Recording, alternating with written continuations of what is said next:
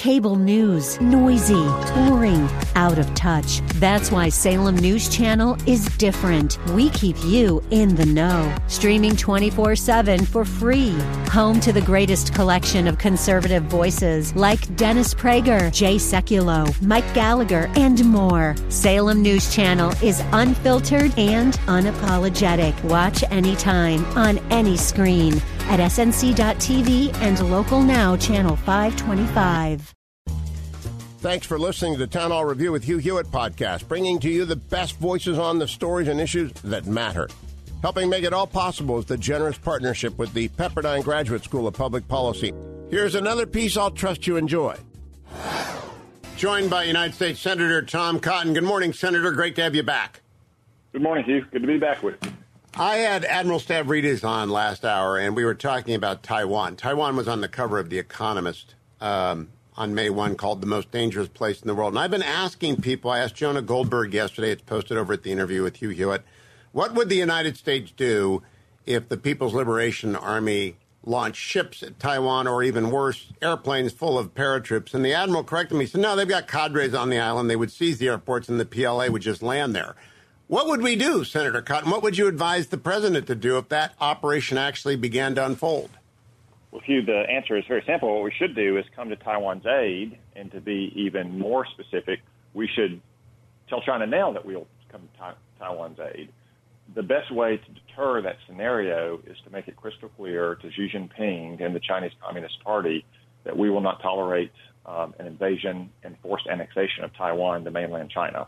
For decades, Hugh, as you know, our policy was one of so-called strategic ambiguity. We weren't clear what we would do, but circumstances have changed. Back then, the People's Liberation Army probably wasn't capable of executing that operation, and Taiwan was not yet a full democracy. Today, however, I think most observers agree the PLA could execute an invasion, and Taiwan is a very vibrant democracy. So I think it's best that we be very clear about our strategic intentions here as a way to preserve the peace across the Taiwan Strait. Now, I believe it was Dean Acheson who left there too much ambiguity with regards to the Korean Peninsula, and Stalin misjudged it. I believe it was Acheson.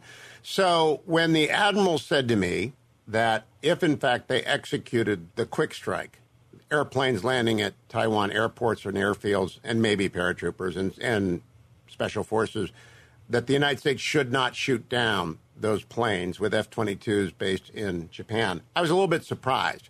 Should we, if that were to unfold, that's the wrap, that's the least amount of time, that's decide within an hour sort of stuff. Should we shoot down their transports?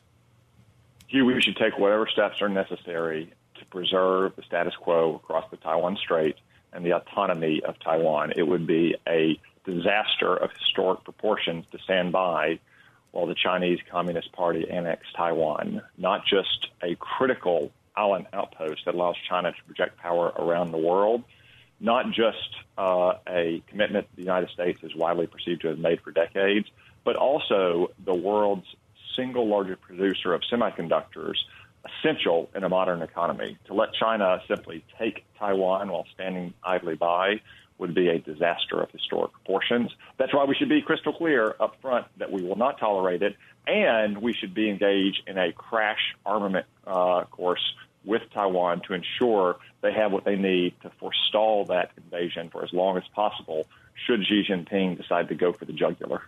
Now, the Admiral said we've got a mutual defense treaty with Japan. We don't have one with Taiwan, and that would have to precede our actually getting involved, or he recommended it. Should we execute that treaty, Senator? We do have that defense treaty with Japan. We have never had a treaty with Taiwan. We have committed only to ensuring Taiwanese autonomy and to preserving the peaceful status quo, so there cannot be any forcible annexation of Taiwan to the mainland. So I think more important than a formal treaty is a clear commitment to what has always been U.S. policy, to make that commitment up front. Therefore, China knows exactly what it's bargaining for if Xi Jinping ever decides to try to invade Taiwan. Now, would the occupation of Taiwan or the takeover of Taiwan be reversible? In other words, if doves say, don't worry, we'll talk them out of it later, we have sanctions, we can crush China's economy. My theory is if they ever take the island, they'll never give it back. It's just done. It'll be like Crimea under Obama. It's never coming back. What do you think? Generally, when dictators seize territory, especially territory of which their nation has had irredentist claims for decades, they don't go sit down at the United Nations and talk it out and then decide, okay, you guys were right. We shouldn't have done that in the first place. So, no, if the Chinese Communist Party seizes Taiwan, I think that's the end of Taiwanese autonomy. And it's a huge, huge victory of historic proportion for the Chinese Communist Party, something that we cannot allow to happen. Why does it represent such a strategic gain for the People's Republic of China and the Chinese Communist Party and such a loss for the West? There's a few reasons, Hugh. First is that we are seen as the guarantor of the peaceful status quo across the Taiwanese Strait. And if we were to stand by while the Chinese Communist Party annexed Taiwan, it would cause grave concern for all of our allies, to include treaty allies like Japan or NATO allies around the world, who would begin to make their own accommodations with China or with Russia or with Iran or so forth. Second, Taiwan sits in the middle of the so-called first island chain. You think about Japan, Taiwan, the Philippines, things that keep China's Navy largely bottled up or give us strategic choke points should there ever be military conflict. If they take Taiwan, they can easily project naval power into the Pacific and therefore around the world. And as I said, Taiwan produces more than 4 out of every 5 advanced semiconductors in the world. Look at how many American jobs are being lost or at least furloughed right now because of a shortage of semiconductors. To let the Chinese Communist Party seize that manufacturing capacity would give them a chokehold on the American economy and American jobs, much like when Germany remilitarized the Rhineland and seized so much fertile industrial territory. So, Senator, I've never been to Taiwan. I have no idea. I don't even have a picture in my mind. Maybe I should go and broadcast there for a week or something like that and tour around and see. But do the Taiwanese, the Republic of Taiwan, have capacity for self-defense for the first wave? Can they take the airports back if cadres seize it? Do they have intelligence services? Have they got submarines? Well, I mean, I think in the end, Hugh, common sense just says that an island of 25 million people is not going to be able to permanently fight off the People's Liberation Army with 1.3 billion people behind it.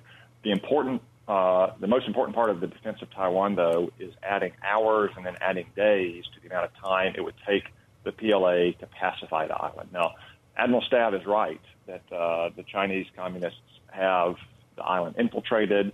It would not look like the D-Day invasion from the very beginning. It would look more like probably Crimea. There would be subterfuge, deception, agent provocateurs, creating provocations to allow further military attack. So it would be in the gray zone of conflict initially. Taiwan has the ability to a degree to resist that, to try to fight back. They can slow down the invasion to some extent. They're probably better at that than they were 5 or 10 years ago because of the arms sales to Taiwan over the last 4 years. However, we need to accelerate that. We need to work with them closely to make sure that their cyber defenses are hardened, that their defenses against those kind of Chinese agents are improved. And ultimately, like I said, they can add time in hours and then in days to the length of time it would take the PLA to pacify the island. That allows the cavalry to arrive. Now, Senator, the Chinese are objecting. The Chinese communists are objecting loudly to the visit by 3 senators that is planned to Taiwan. I don't know who the senators are. Maybe it's you. And that objection tells me 100 senators should go there. Do you know who's going and why? I don't. I'm glad they are going. I'll find out who they are today now that I'm aware of it. But look, I mean, Hugh, I've been to Taiwan. I think China objected to it then. Taiwan frequently hosts senators, members of Congress. They host delegations from state legislatures as well. They host governors. They host business leaders. They do all of that because the United States government executive branch officials tend not to send personnel to the island because of the longstanding understandings about the relationship between mainland China and Taiwan. But it's a longstanding practice for legislators, both in the United States Congress and in state legislatures, to travel to Taiwan. I think they even host members of the media, so you should go, Hugh. I should. My very last question on this: given the rapidity and frequency of the Chinese incursions, the People's Liberation Army Air Forces entering into Taiwan airspace almost daily now, that changes the facts on the ground. It's sort of dress rehearsal for what may be coming. We'd have regularly rotating American troops going into Taiwan for a little. I mean, you can call it training. You don't have to call it basing. You can just have them there and move them on like we used to do with Poland. Now they're permanently there, I think. We got a minute. What do you think the Pentagon should be doing in this regard? Hugh, I've long said that we should have uniformed officers to include flag officers, generals and admirals visiting Taiwan. That's something that administrations of both parties have refrained from doing. I think it's wholly appropriate. It's consistent with our understandings with both the Chinese Communist Party on mainland China and with Taiwan's government. You could reduce or lower that down the ranks as well to have more broad-based personnel in and out. Look, we have American personnel at the American Institute, which is kind of our quasi-embassy in Taipei.